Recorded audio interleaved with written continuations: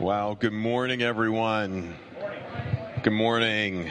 Okay, come on in and have your seats. And welcome here to the chapel at Warren Valley. My name is James Long. I'm one of the pastors here. It's good to see a number of new people coming to the chapel as well, so welcome. And if you haven't done so already, outside to the right of the sanctuary, there is a welcome center.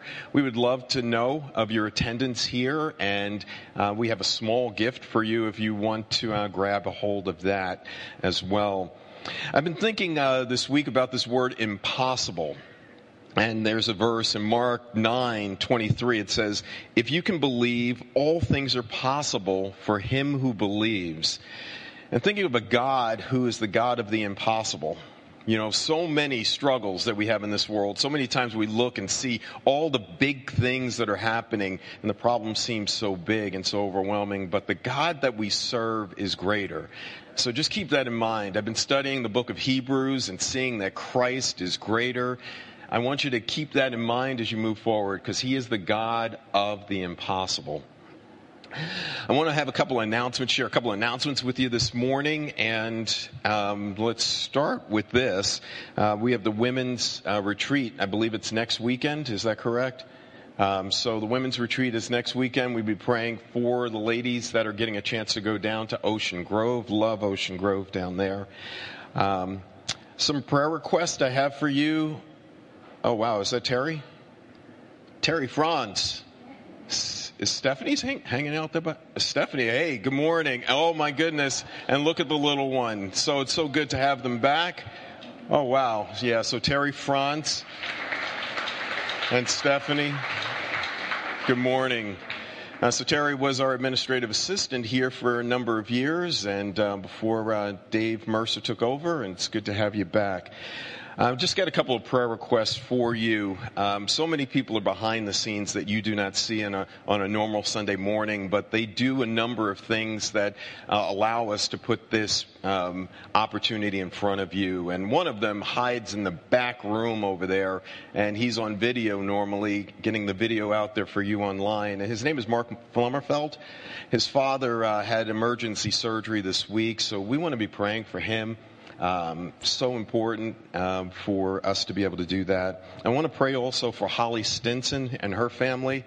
It's a joyous time as they are celebrating a wedding this weekend, but it's also a challenging time because her mother fell and has a brain bleed right now, so we want to pray for the Stinson family.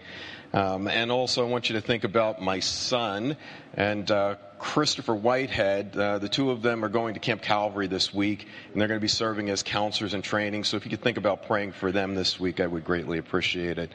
One last thing, we want to pray for Tony and his family. They lost his grandmother probably about 4 weeks ago. Your mother, I said. About 4 weeks ago, was it? Yeah, and so they also now buried her just this past weekend, so we want to pray for his family as they've been going through a grief time. We have a number of people that are going through grief as well, so let's pray as we begin. Father, as I've been going through all these prayer requests, there's so many of them, more than I could know and more than many of us could know, but you know them all. And Father, I thank you that you're a God of the impossible. I thank you for the fact that you are God who's with us in the midst of the most difficult and challenging times. I want to remind ourselves, and I want us to remind ourselves of the fact that the problems seem big, but you're the God who's greater. So Lord, I pray for these families, especially these families that have lost family members recently, sisters and mothers and those that have lost. Father, as they go through the grief, we are there to try to support them, but they're going through the grief every single day. And so, Lord, I pray that you would comfort them today. I pray for Diana Kelly as she is continuing to battle cancer. Father, help her to battle well. Help her to know that you're using her in mighty ways in her group, Father, and that you're working in her and through her, Father. Fill her with your Spirit. Lord, I pray for Holly Stinson as they're celebrating Michaela's marriage this weekend, but then they're also dealing with Mom and her fall. I pray that you would be touching them right now. Thank you for Terry and Stephanie being back, Father. Thank you for his service to our congregation. And I pray for them and their family that you would continue to bless them. And Lord, I thank you for Isaiah and Chris, and thank you for the young people that get an opportunity to want to serve you, Father, and I pray that you would bless them this week. Pray for our service today. I pray that you would remind us that you're the God of grace and comfort and healing. Do your work in our lives and through our lives. Help us bring glory and honor to your name. In Jesus' name we pray. Amen.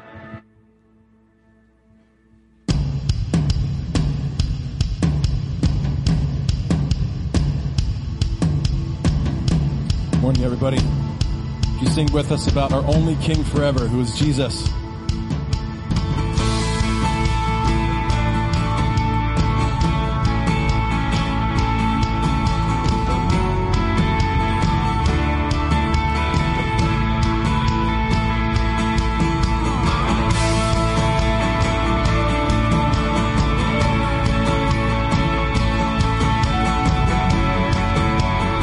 Our God and firm foundation. Our God and firm foundation, our rock, the only solid ground. The nations rise and fall. Kingdoms once strong. Kingdoms once strong, now shake. We trust forever in your name. The name of Jesus. We trust the name. We trust the name of Jesus. You are the only King forever. Almighty God, we lift you higher. You are the only King forever.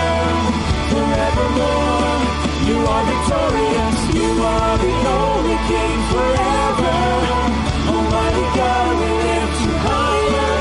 You are the only King forever. Forevermore, you are victorious.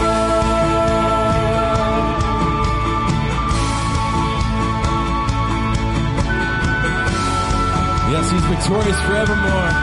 Unmatched. Unmatched in all your wisdom. In love and justice you will reign. Every knee will bow. We bring our expectations. Our hope is anchored in your name. The name of Jesus. We trust the name.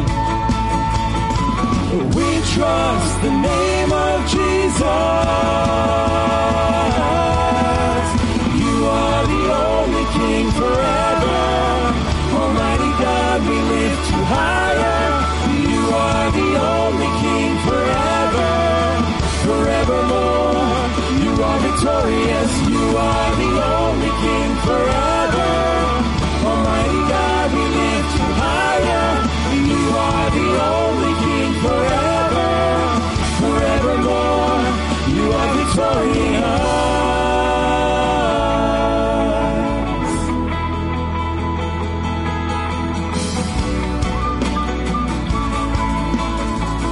Yes, Lord, we lift your name high.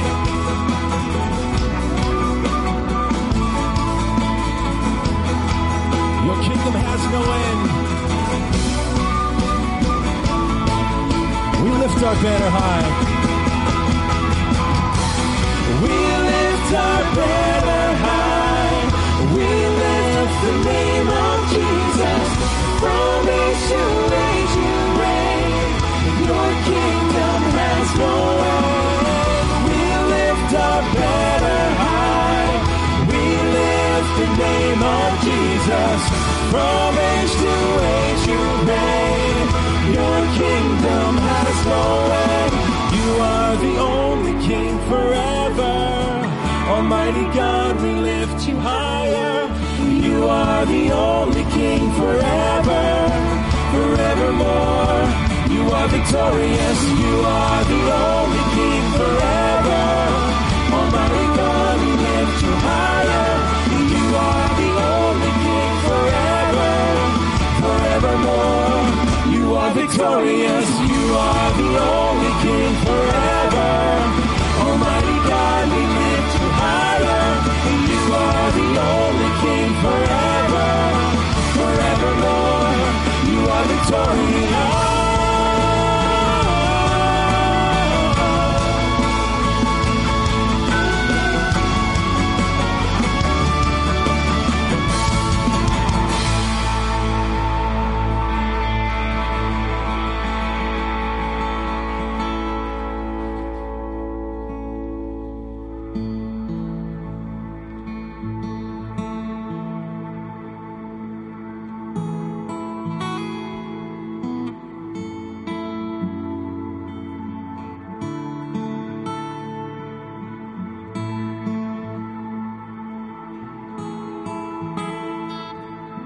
Let's sing, I cast my mind.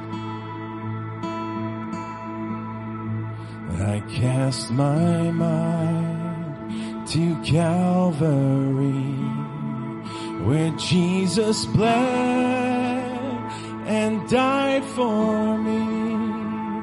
I see his wounds, his hands, his feet, my Savior on that cursed tree. His body bound and drenched in tears, they laid him down in Joseph's tomb, the entrance sealed by heavy stone, Messiah still and all alone. And oh, praise the name. Oh, praise the name of the Lord our God. Oh, praise his name forevermore. For endless days we will sing your praise. Oh Lord, our God.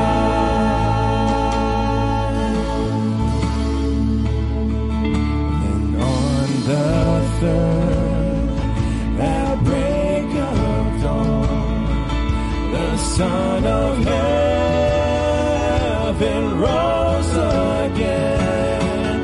Oh, trample death, where is your sting? The angels roar for Christ the King. Oh, praise the name. Oh, praise the name of the Lord our God. Oh, praise his name forevermore. For endless days we will sing your praise. Oh Lord, our God.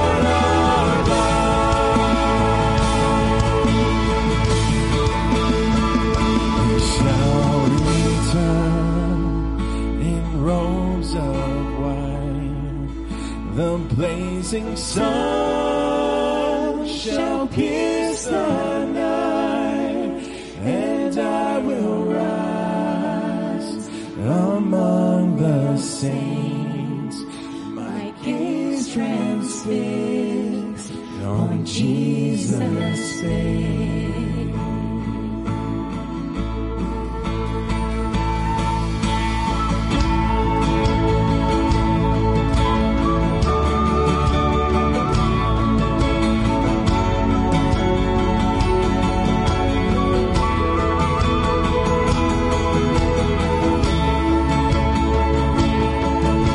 Yes, we'll sing and praise the Lord.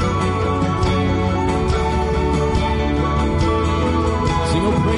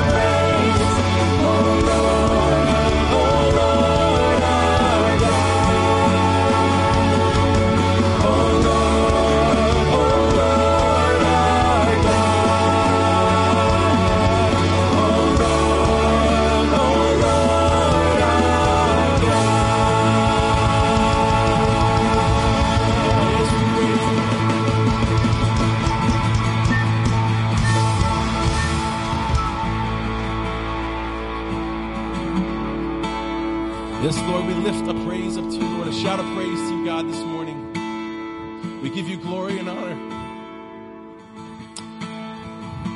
We say that you are our only King forever. There is no one above you. There's no one beside you. Lord, you reign, and we know that, God, this morning. Our church knows that. God, in the midst of our circumstances, the prayer requests we brought to you this morning, God, we know that you are reigning over them now. We know that you are in control of them. And though the outcomes may not be what we want, and though the grief may be too strong, you are there with us, Lord, and you reign victoriously forever. We know that there is an eternal victory coming. We know that Jesus will return and make everything right. And those who have fallen asleep in Christ, those who know you and who have passed away, Lord, we know we will see them again. It's temporary. The pain is temporary. But then life is eternal with you. Where we need to be, where we want to be is with you, Lord. We look forward to that. But we thank you that you've given us life here on earth to be your hands and feet, to be those that speak your truth, to be used by you. It's an incredible privilege. And we thank you that we've heard a lot about that in the Bible recently, and learning about Daniel, Lord, and learning about the saints of old, God. So, God, as we hear more of that today, may you be glorified. May we be inspired, Lord, by you, to be used by you, and to be willing to be used by you, to pray to be used by you as we go into our week, God. Thank you for this time of worship. We ask, God, now that you help us to continue to worship as we hear your word. We pray this in Jesus' name. Amen. Amen. You can be seated. Amen. You may be seated, and as you're seated, I'd like you to turn in your Bibles to the book of Daniel, chapter 6. So Daniel, chapter 6, and we'll begin reading there in just a few minutes. Young people can be dismissed to junior church if I forgot to say that, which I believe I did. Did you all get baby birth announcements recently? I wasn't here last week, and the week before I was preaching in Princeton, so did we do that or not? Does anybody know any babies were born? Okay, so Sandy Wagner, you want to stand up and quick give? I know you can do it, so. We have Lucille Suzanne. 20 inches long, and I was there, got to cut the cord. All right, so that's born to their daughter, Abigail. My wife's and my daughter, this young lady up here, and our daughter, gave birth to a little baby named Brooke 2 weeks ago. So there's that, and there's a third one, and Thompsons. Yes, the Thompsons have a grandson named Judah, born to Stephanie and her husband, Clayton. I don't know if you guys, I got like COVID fog. Like, I'm looking at people I know. Like, I looked at my wife yesterday. No, I'm just kidding. It's like, what is going on with my brain? And then I remembered I turned 60 last year, and it all makes sense. Almost comfortable, honestly. All right, so in a couple weeks, the Olympics begin. I am a fan. I love watching the Olympics. We will watch and know athletes in moments of their lives. We will see them at the peak of their game, at the pinnacle of their performance, and we will applaud and remember them for that. But the truth is that athletes are not made in moments. My wife and I are fans of Simone Biles, so if one of us sees a video clip of her, we think the other one needs to see it and share in the excitement, because that kind of thing should not be observed alone. Okay? She is a gymnast of exceptional accomplishment, likely to break records in terms of awards that are won. Her routine currently in practice is 6 days a week, 2 hours split, 7 hours total a day. So 42 hours a week, doing all the things that we watch her do, so that when we finally see her do it in a moment, we think that that moment makes her. And that is not the truth. Gymnasts, swimmers, people that go to the elite level, for gymnasts, they rate them from level 1 to level 10 in terms of how much time they have to put in. The minimum is obviously an hour a week, but by the time you get to the end, it pushes 42 to 45 hours a week in preparation for a routine that will literally last under a minute in most cases. And we stand back and we marvel and we admire But the truth is that most of us fail to ever imitate the things that we would aspire to, so we never get there. The story that we look at today is the account of an individual who is likely in his 60s or early 70s. His name is Daniel. We've been studying his life.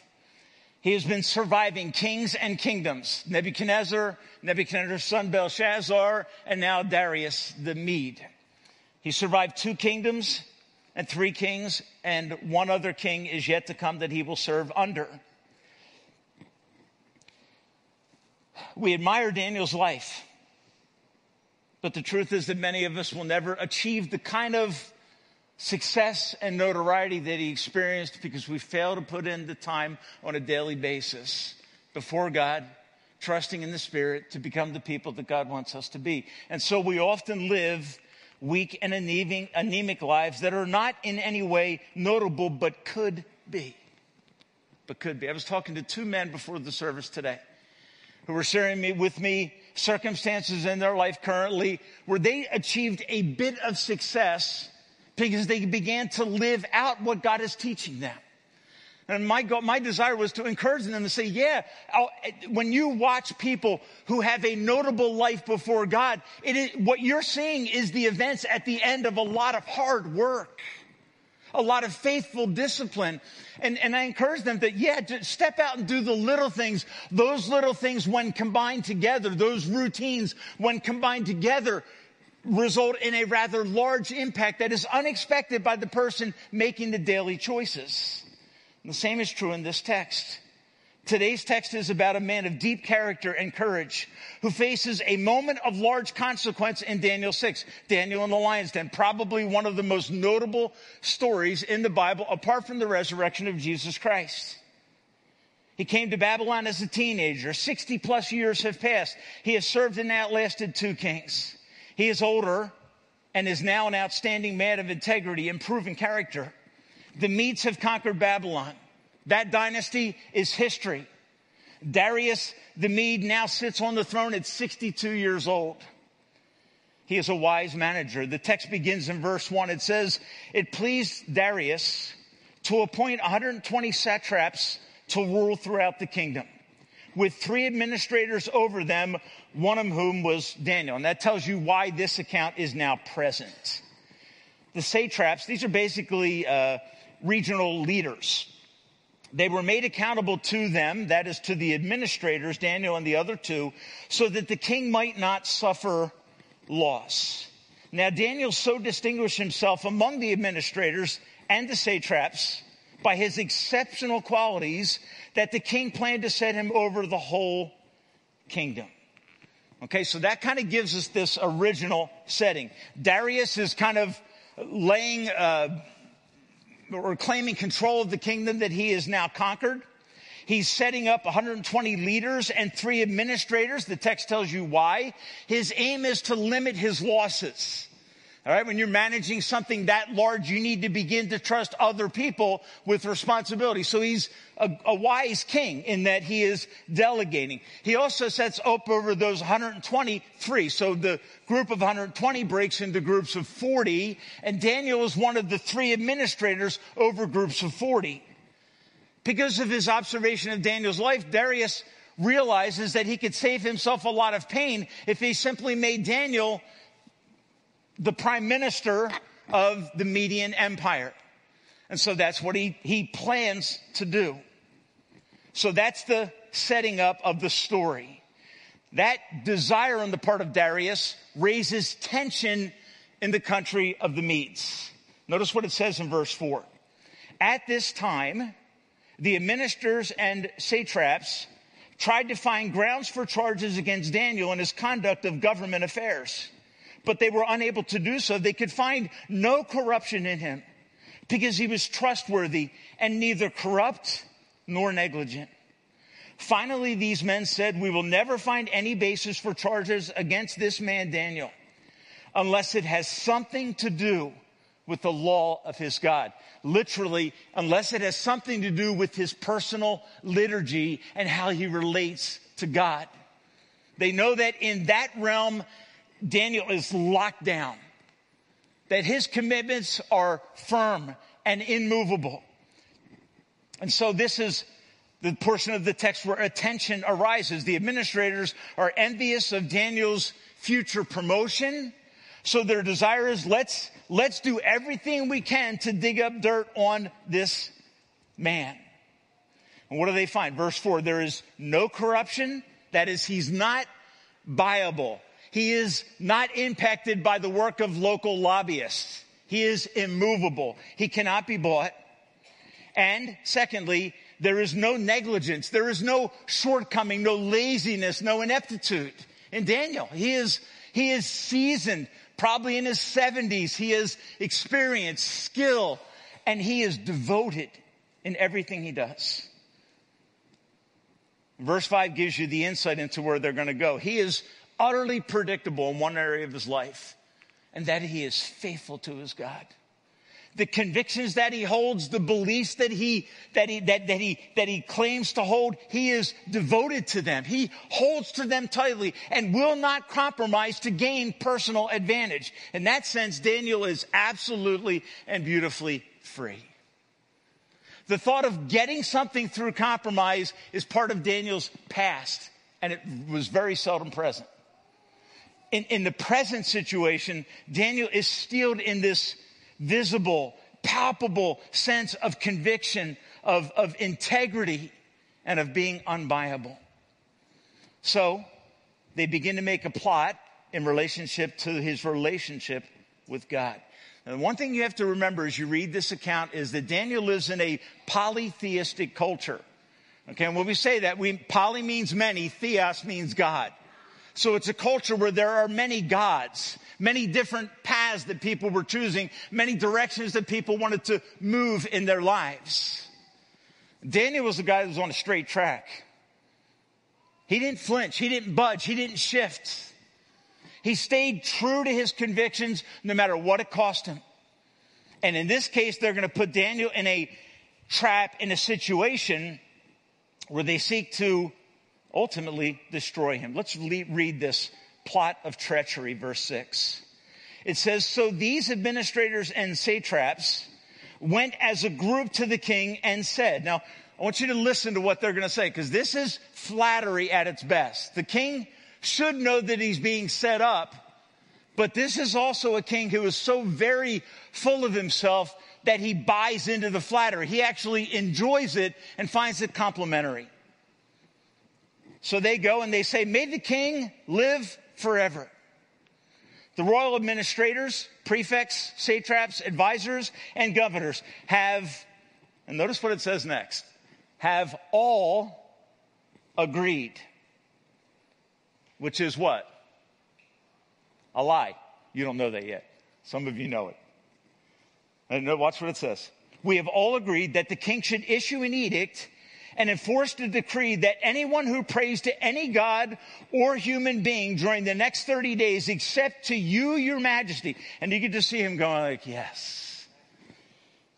Anyone that prays to any human or god but you shall be thrown into the lion's den. Now, your majesty, issue the decree and put it in writing so that it cannot be altered in accordance with the law of the Medes and Persians. That is an unavoidable law, because if the law came from the God, and the God himself is perfect and all powerful, his mind can never change. Okay, and so that's the way that laws were established in the Medo-Persian Empire. So the plot of treachery, they appeal to the king's pride by a law that deifies the king or that acknowledges his deification. Verses 7 through 9, the trap is set and the penalty is determined to eliminate, not to sideline, Daniel.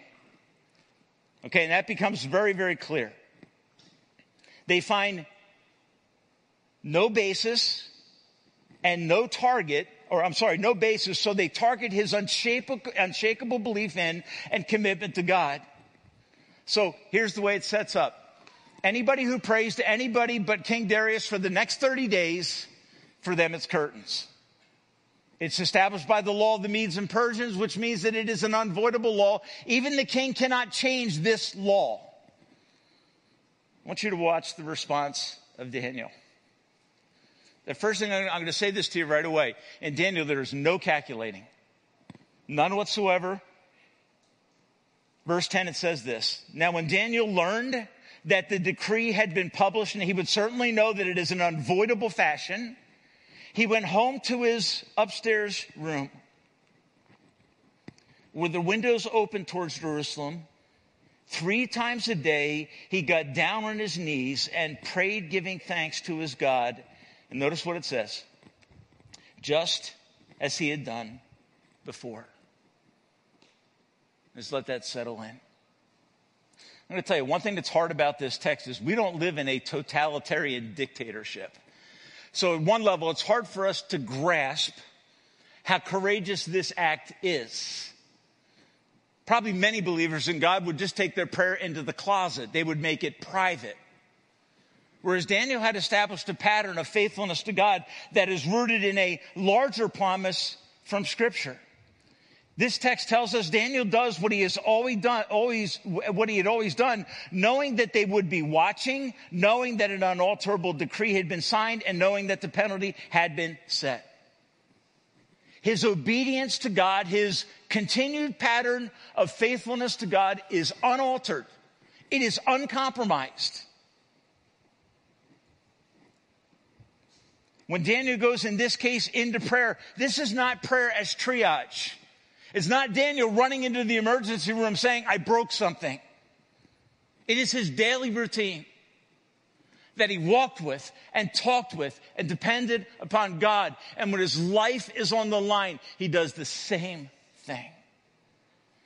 Now, I don't think that the primary thrust of this text is Daniel's prayer life, although it certainly is a clear emphasis in this text, and one that we certainly should learn from. This is how Jesus taught us to pray, right? On a daily basis. Our Father who art in heaven, right? He was teaching us to cultivate a habit of dependence on God by communicating with God. But what I want you to note initially here is that there is no delay in his obedience. He doesn't sit back for a day or two wrestling with himself over what he should do, agonizing with angst and stress. There's none. And the only reason for that, I think, from this text is Daniel is absolutely free from thoughts of trying to preserve his own life. It's in God's hands and has been all along. He's very clear about that. So he's experiencing a level of freedom through surrender that many of us never come to. Or we may taste it at times, but then we fall back. Right? I mean, I think that's pretty common for us. Daniel is at a level of commitment that is beautiful. His life, as I look at this, his life is fortified by his daily encounters with God so that when the crisis came, he was prepared. He was unshaken. He didn't have to stop and think about it. He just continued to walk the same direction he had been walking all his life. His daily habits informed his responses to daily struggles. So that habit that he cultivated, being before God and reminded of who God is, was informing his life decisions as he encountered threats, in this case, to his very life. One writer observing this in terms of the kind of man, substantive man that Daniel is, he said this: Daniel does not flaunt his defiance, nor does he hide it. Think about that. He doesn't flaunt his defiance to God, nor does he hide it from others. He's a man of settled conviction. He knows that people will be watching. They brought up this issue because they know his habit. And knowing that they know his habit, Daniel still does what he always does. And that is that he goes before God and he prays. Now here's the question. It tells us that he opens windows towards Jerusalem, right? And he goes there and he prays. And if you're not familiar with Old Testament storyline, you may be wondering, why does he do that? And the answer is found in some of the experiences of Solomon, the king who built the temple. At the dedication of the temple in Jerusalem, that temple was destroyed by what king? As we studied early on, what king destroyed the temple? King Nebuchadnezzar. Okay? So Daniel knows the temple is ruined and the city is destroyed. And through Nebuchadnezzar and his arrogant son Belshazzar, and through to Darius, what is he doing? He's facing to Jerusalem when he prays, and the question is, why? And I think the answer to that question comes in 1 Kings chapter 8. Solomon, at the dedication of the temple, it's built, it is the place where God will manifest himself to his people, where they will meet with him and find forgiveness for their sins. Solomon says, when the heavens are shut up and there is no rain because your people have sinned against you, and when they pray towards this place and give praise to your name and turn from their sin because you have afflicted them, then hear from heaven and forgive the sin of your servants, your people Israel. Teach them the right way to live and send land on the rain you gave your people for an inheritance. Meaning, bring back to life the homeland. What is Daniel doing when he gets on his knees and prays towards Jerusalem 3 times a day? I believe Daniel is praying to God like he believes that the people of Israel one day are going back.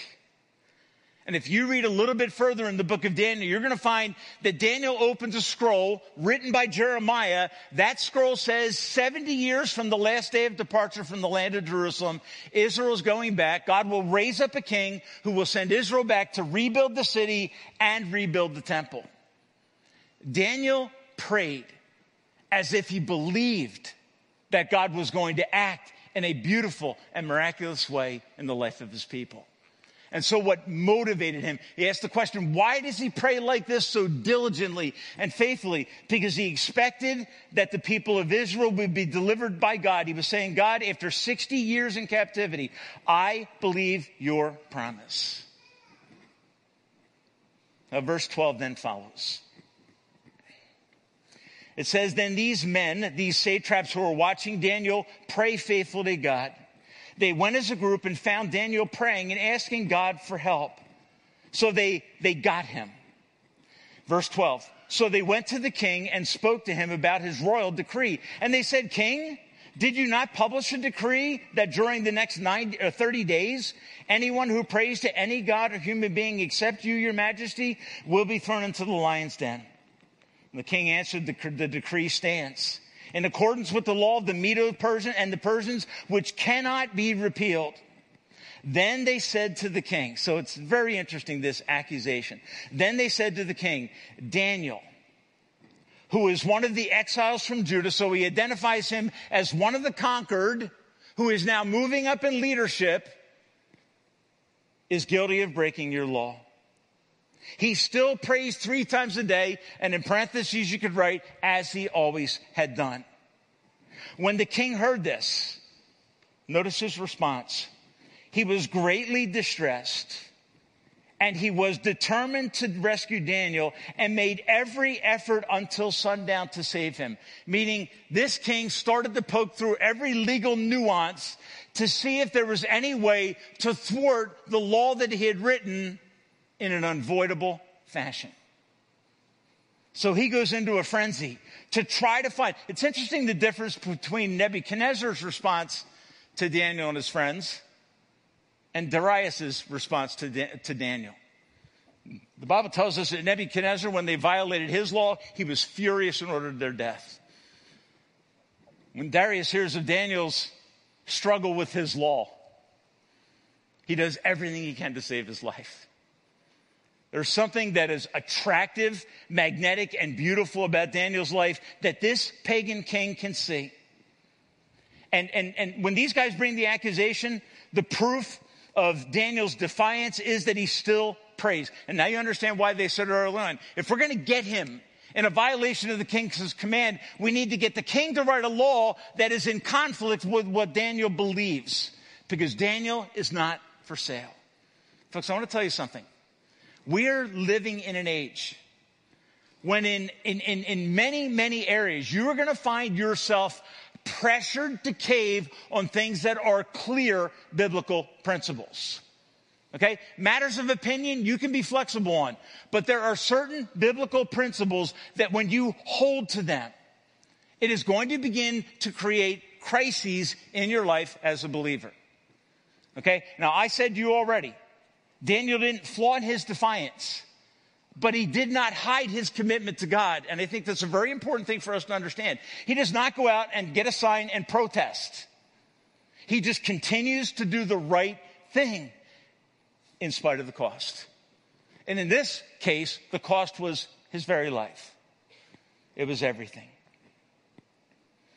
So the king is distressed. Verse 15, then the men went as a group to King Darius and said to him, remember, your majesty, that according to the law in the Medes and Persians, no decree or edict that you, the king, issues can be changed. Now, you're going to notice something starts to pile up here, okay? That is the ones that have accused Daniel are piling on, and this is going to flip back on top of them. Okay, because in their piling on, they're making it clear that the one that the king loves, they actually despise.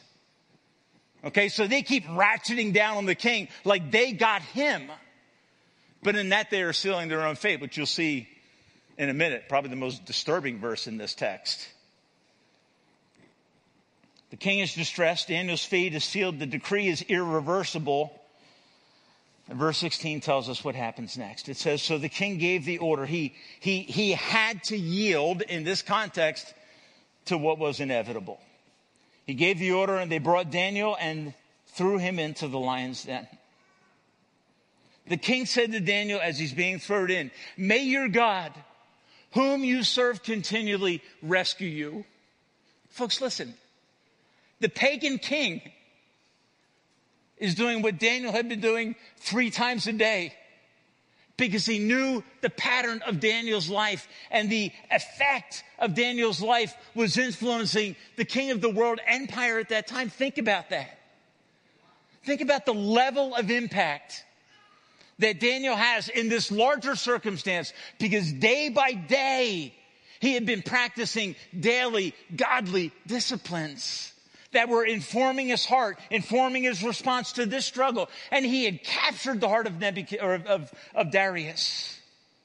And Darius speaks words in this context that are amazing. Now, one of the things you need to know about the lions then, very simply, was this. These are not animals that were fed on a regular basis. They were there for a very pointed purpose. And that was to strike fear in the heart of anyone who would dare oppose the king. I just did a little research real quick.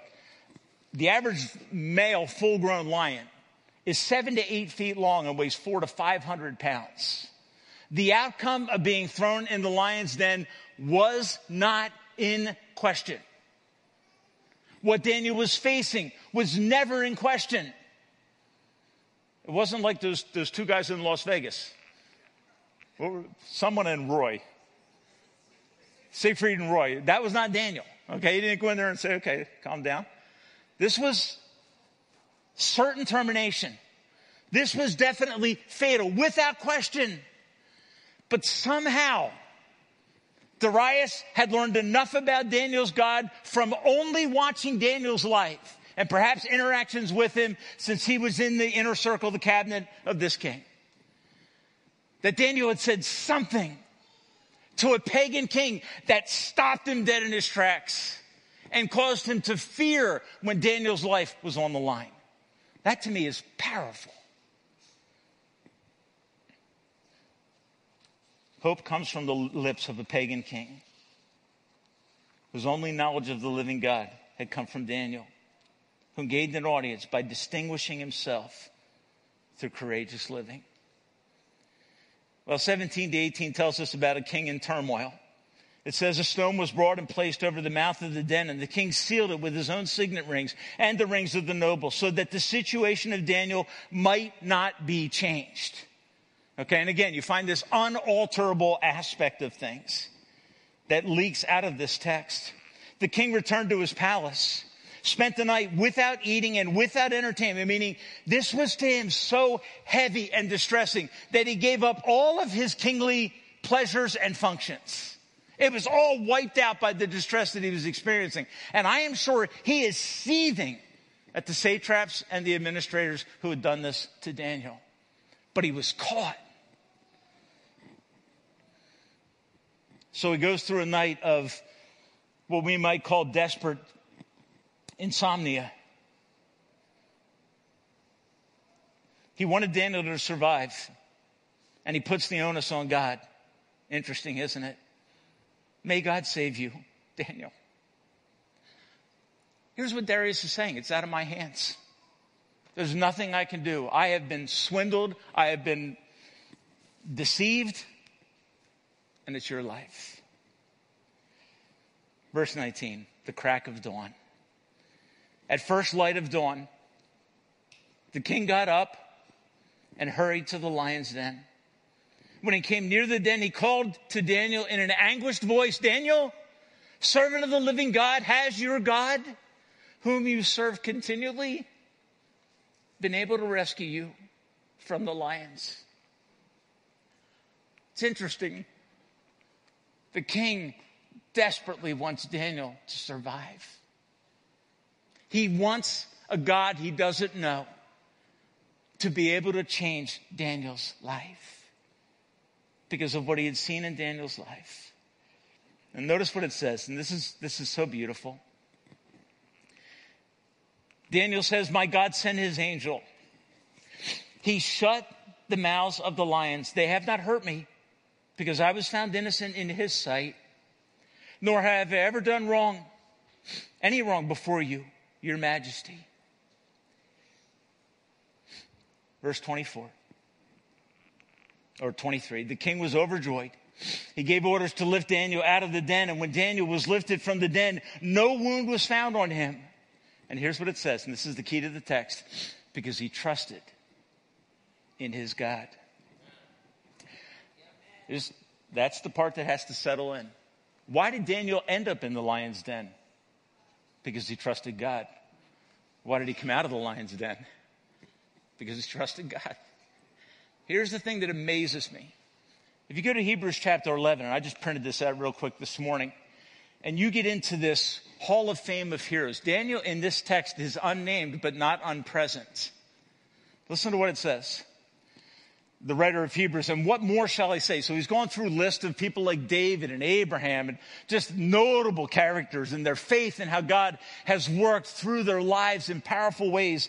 He says, what more shall I say? For time would fail me to tell of Gideon and Barak and of Samson and of Jephthah and of David also, Samuel, and of the prophets, which brings me into the realm of Isaiah, Jeremiah, Ezekiel, Daniel, and the 10 prophets, right? I'm in that realm now. Here's what he says. Who through faith subdued kingdoms, wrought righteousness, obtained promises, and listen to what it says next, stopped the mouth of lions. It's an interesting statement. The prophet Daniel is attributed with stopping the mouth or binding the mouth of the lion. But I know from the text that I'm in that God's angel had shut the lion's mouths. So how can Daniel be credited with shutting the mouths of lions? That becomes an interesting question, right? And I think the simple answer is this. It was by faith. He believed God. And God acted as an instrument on his behalf to glorify his name in the saving of Daniel. So think about this.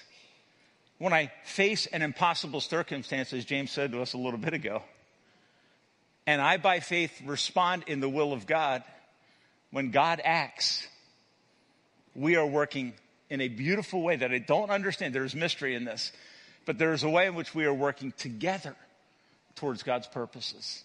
That should blow your mind, and it should thrill your heart.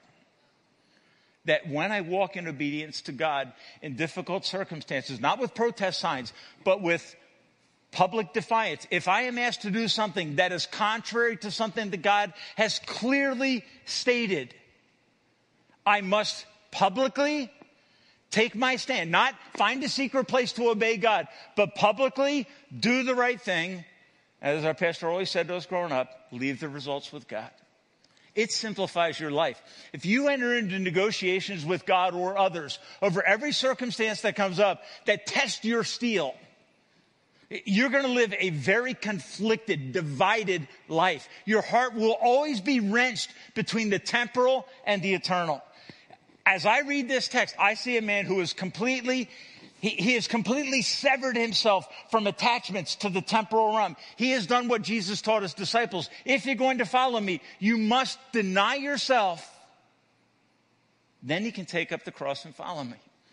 Folks, if I'm more concerned about my well-being and my comfortable life, I will not be able to stand the way that God wants me to stand.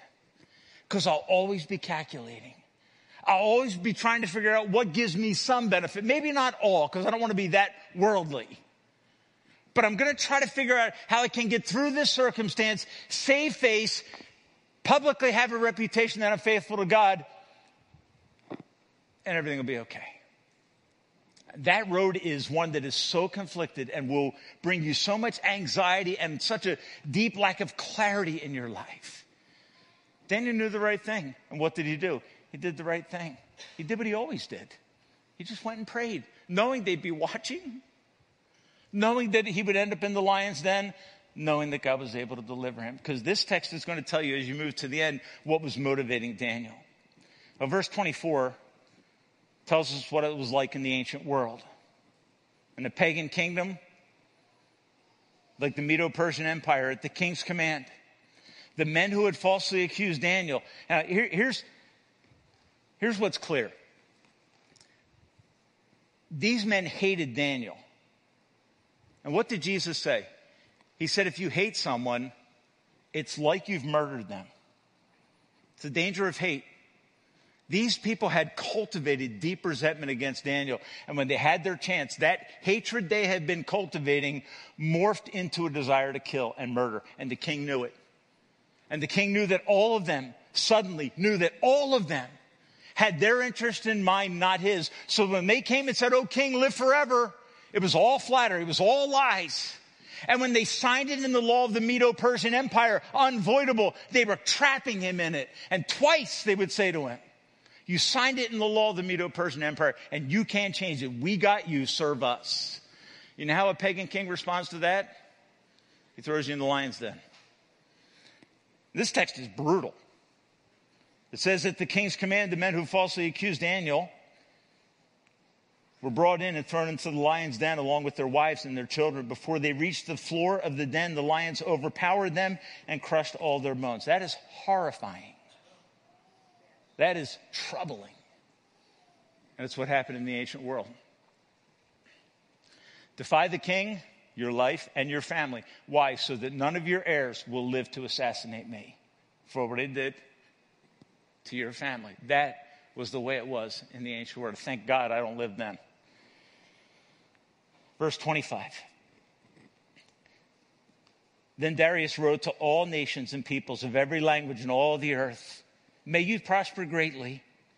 I issue a decree that in every part of my kingdom, people must fear and reverence the God of Daniel. For he is the living God." See, Nebuchadnezzar knows that you don't survive the lion's den. That's not a survivable experience. But Daniel did, and the question is why? The king says he rescues and saves. He performs signs and wonders in heaven and on earth. He has rescued Daniel from the power of the lions. He rescued Daniel from what you can't be rescued from. And Darius is basically saying, that gets my attention. That gets my attention. Verse 28 is beautiful. It says, so Daniel prospered. Think of that. On the day that they wished his demise, his utter devastation and death, his total elimination, he prospered. So be careful in your circumstance. I think we preached on this about a year ago. Be careful in your circumstance that you don't say that's bad when it may actually be good. Right? The outcome for Daniel is not that he survived. It's that he prospered. He thrived in his obedience before God in a way that is beautiful and admirable. So what are the applications? This very quickly. Daniel's reputation was formed by his daily life and decisions. The circumstance did not change Daniel, this circumstance, but it did expose him. In other words, Daniel didn't, through this, become a better man. Daniel went into this situation the man that he was. And before the circumstance could ever change him, it must first expose him. And see, folks, that's what happens to us on a regular basis. We face circumstances and we're praying for God to change us because we haven't been doing the daily things that God calls us to do to be the men and women and young people that he wants us to be. So when we face daily struggles, we fail because we're not practicing a daily walk with God. Daniel did it the opposite way. He got his life with God right. And then he was ready to face the circumstances no matter what came. And I think it's a valuable lesson for us to realize that Daniel's life is not shaped by large consequential days. That's what we're reading about, right? Daniel 6 is a big event. It's a big day. It's a big stand on Daniel's part. But the man that stands on that day is a man who has walked with God faithfully. And when he reads the edict, his heart of faithfulness to God is exposed because he does what he's always done in spite of the consequences. You know, every day we make choices. And those little choices that we make determine the outcome of our lives. And they determine our response to large, overwhelming circumstances. The way I prepare for a cancer diagnosis, the way I prepare for a loss of job, the way I prepare or should prepare for a downturn in the market should be in my daily life. Like I shouldn't wait for the crisis to come and show me who I am, hoping it will change me. I should be seeking for God to change me so that when the inevitable struggle or crisis falls into my life, I am ready for it because I've been practicing daily disciplines that prepare me for daily struggles. That's Daniel's life.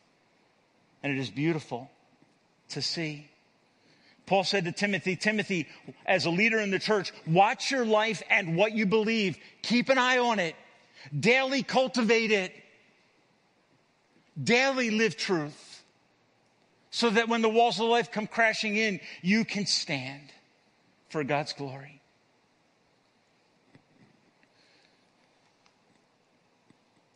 Second lesson, I think, comes from how most of us tend to respond to this text. Most of us study the story of Daniel and come away singing the song that I learned as a kid, Dare to be a Daniel, dare to stand alone, dare to have a purpose firm, dare to make it known. And the hero of the story, as I was taught as a kid, was always Daniel. Daniel is not the hero of the story.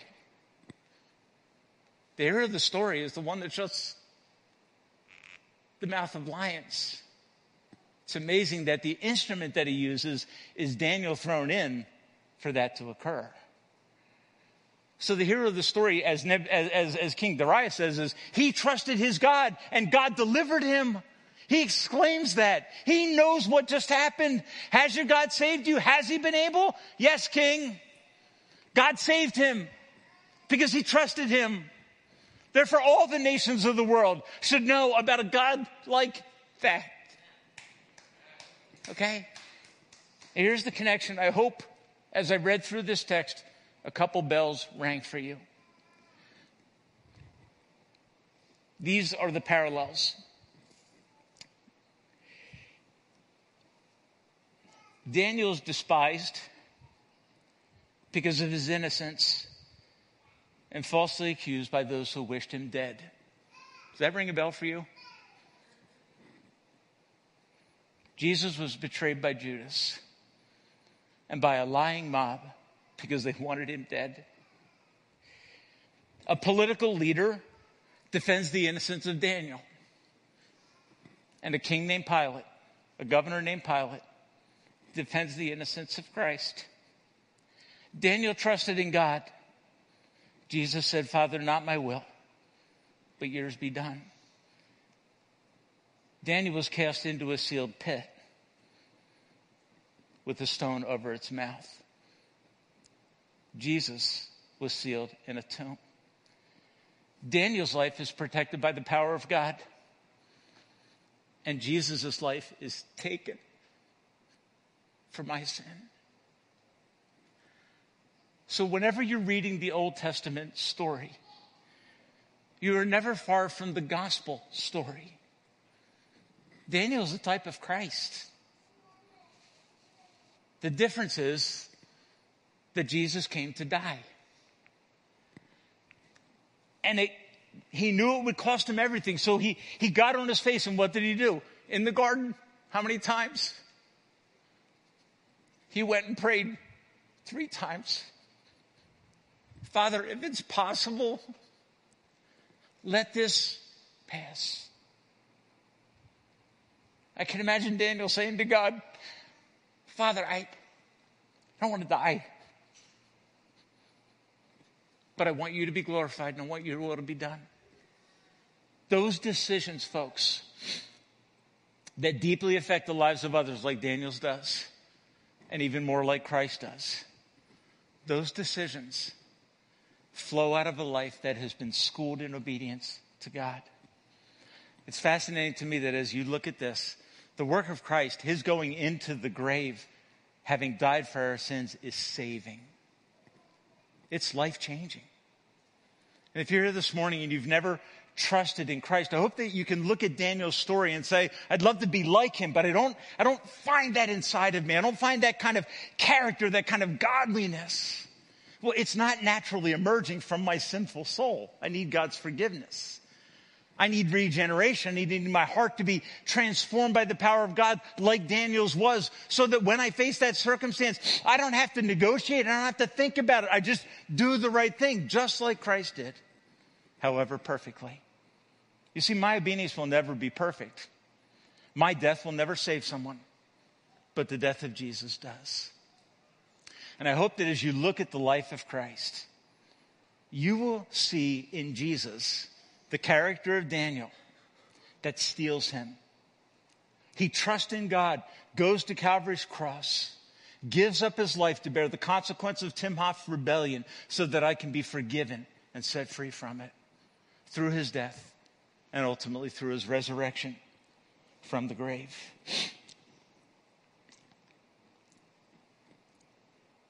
Daniel's story would give hope of deliverance to the exiles in the Medo-Persian Empire who would one day go back to Israel. Just as the story of Jesus being raised from the dead gives hope to everyone who places trust in his shed blood. So the prayer simply this morning is this: God, let me be like Daniel, because I am trusting you and walking with you in my daily life. Maybe this morning as you listen to this account, you're thinking to yourself, you know what, my daily life is not, it's not what it ought to be. I have good news for you. There's a Savior that when you run to him, when you flee to him, he'll never turn you away. He'll forgive you, he'll cleanse you, he'll bring you into his family, and he'll bring you into a relationship with him where you can enjoy his presence, where you can have his Holy Spirit indwelling you and changing you and affecting you, so that when the big event comes, you can stand, because on a daily basis, you've just been simply saying yes to God. Would you bow your heads in prayer with me this morning? Our Father, we thank you for your word, for this incredibly powerful account, for this testimony of a man's life lived for your glory. Lord, may we dare to be a Daniel. May we have a purpose strong, and may we boldly make it known, your truth. Lord, I pray that if there's someone here this morning who has never trusted in Christ, my prayer very simply, Father, would be that you would open their heart this morning to see that through the death of Jesus, through his shed blood that we will celebrate in this communion table, there is hope. There's hope for forgiveness. There's hope for a changed life. There's hope to stand on the big day, because we have been daily fortified by and walking with Christ. Lord, help us as your church to cultivate those habits that make the communion table precious to us. And Lord, as we partake of it this morning, I pray that we will do it out of hearts that are challenged, that are examined, that are cleansed. And then we will eat that bread and drink that cup, to the glory of God. We pray this in Jesus' name.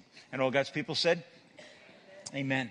Listen, we're going to share the Lord's table together. If you're visiting with us and you're not used to observing the Lord's table, perhaps you have not come into a personal relationship with Christ. Do not think that taking these elements in any way changes your relationship with God. What we are doing this morning is simply proclaiming our simple trust and faith in Christ. If you've trusted Christ, you know him, you've been forgiven, you're striving to walk with him and for him. The Bible is very clear. Eat that bread and drink that cup.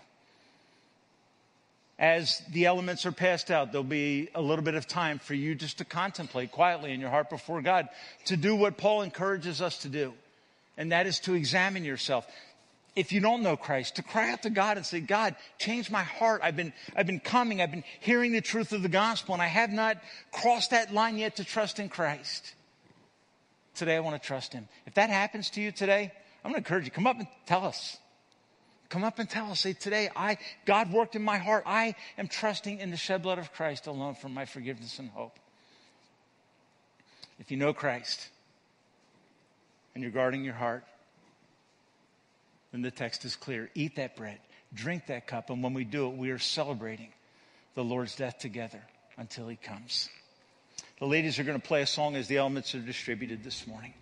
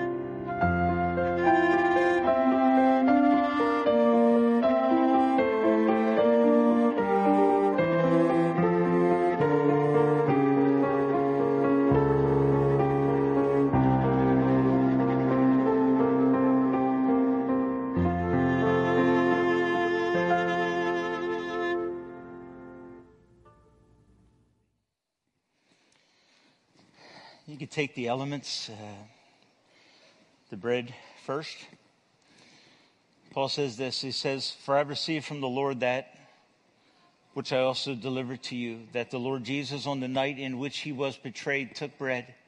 And when he had given thanks, he broke it and said, "This is my body, which is for you. Do this in remembrance of me."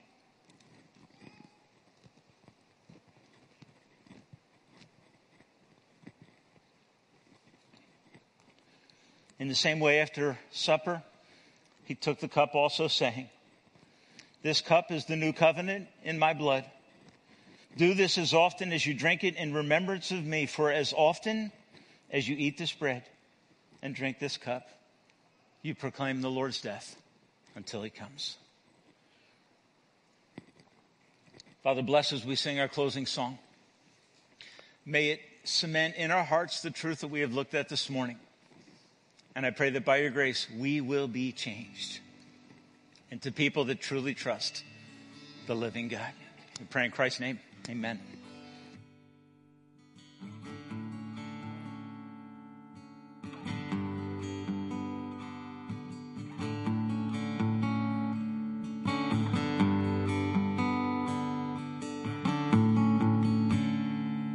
My worth is not in what I own, not in the strength of flesh and bone, but in the costly wounds of love at the cross.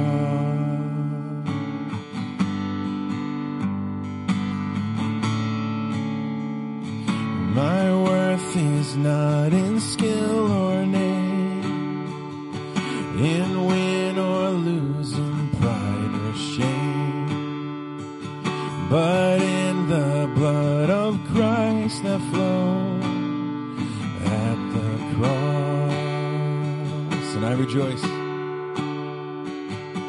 And I rejoice in my Redeemer, greatest treasure, wellspring of my soul. And I will trust in him, no other. My soul is satisfied in him alone.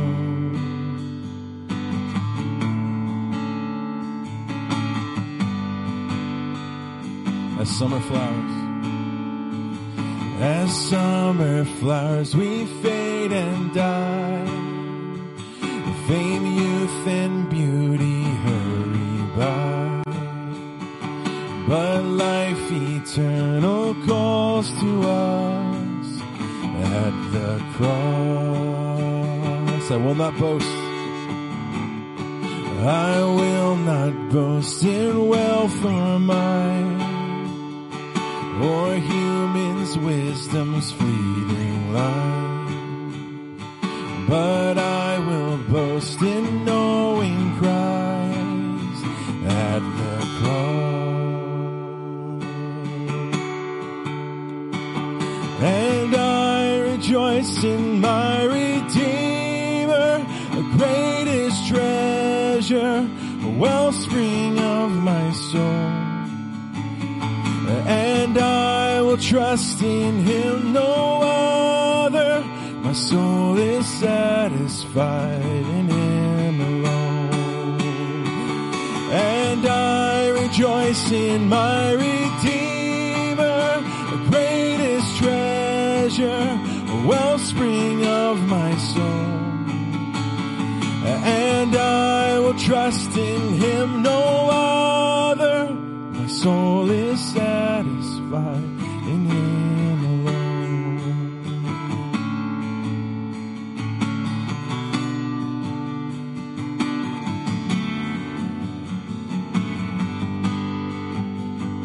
The two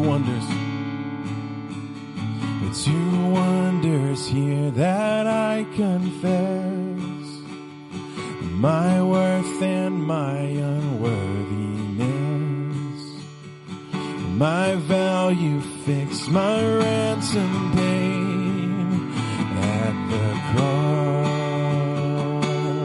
And I rejoice. And I rejoice in my Redeemer, greatest treasure, a wellspring of my soul. trust in him, no other. My soul is satisfied in him alone. My soul is satisfied in him alone. Yes, Lord, we proclaim that this morning, that our souls are satisfied in you, Lord. And just as Daniel, Lord, brought nothing and would only trust in you and walked with you into danger and walked with you out of danger, Lord, we bring nothing. We only have what you have given us. God, as we go into our weeks, Lord, may we look to Daniel as an example, but ultimately up to you as our guide, as our provider, and as the one who can walk with us and who leads us out. God, thank you for this time. We ask that you be with us now as we go from here, and we give you all the praise and the glory and the honor. Amen. Have a nice week.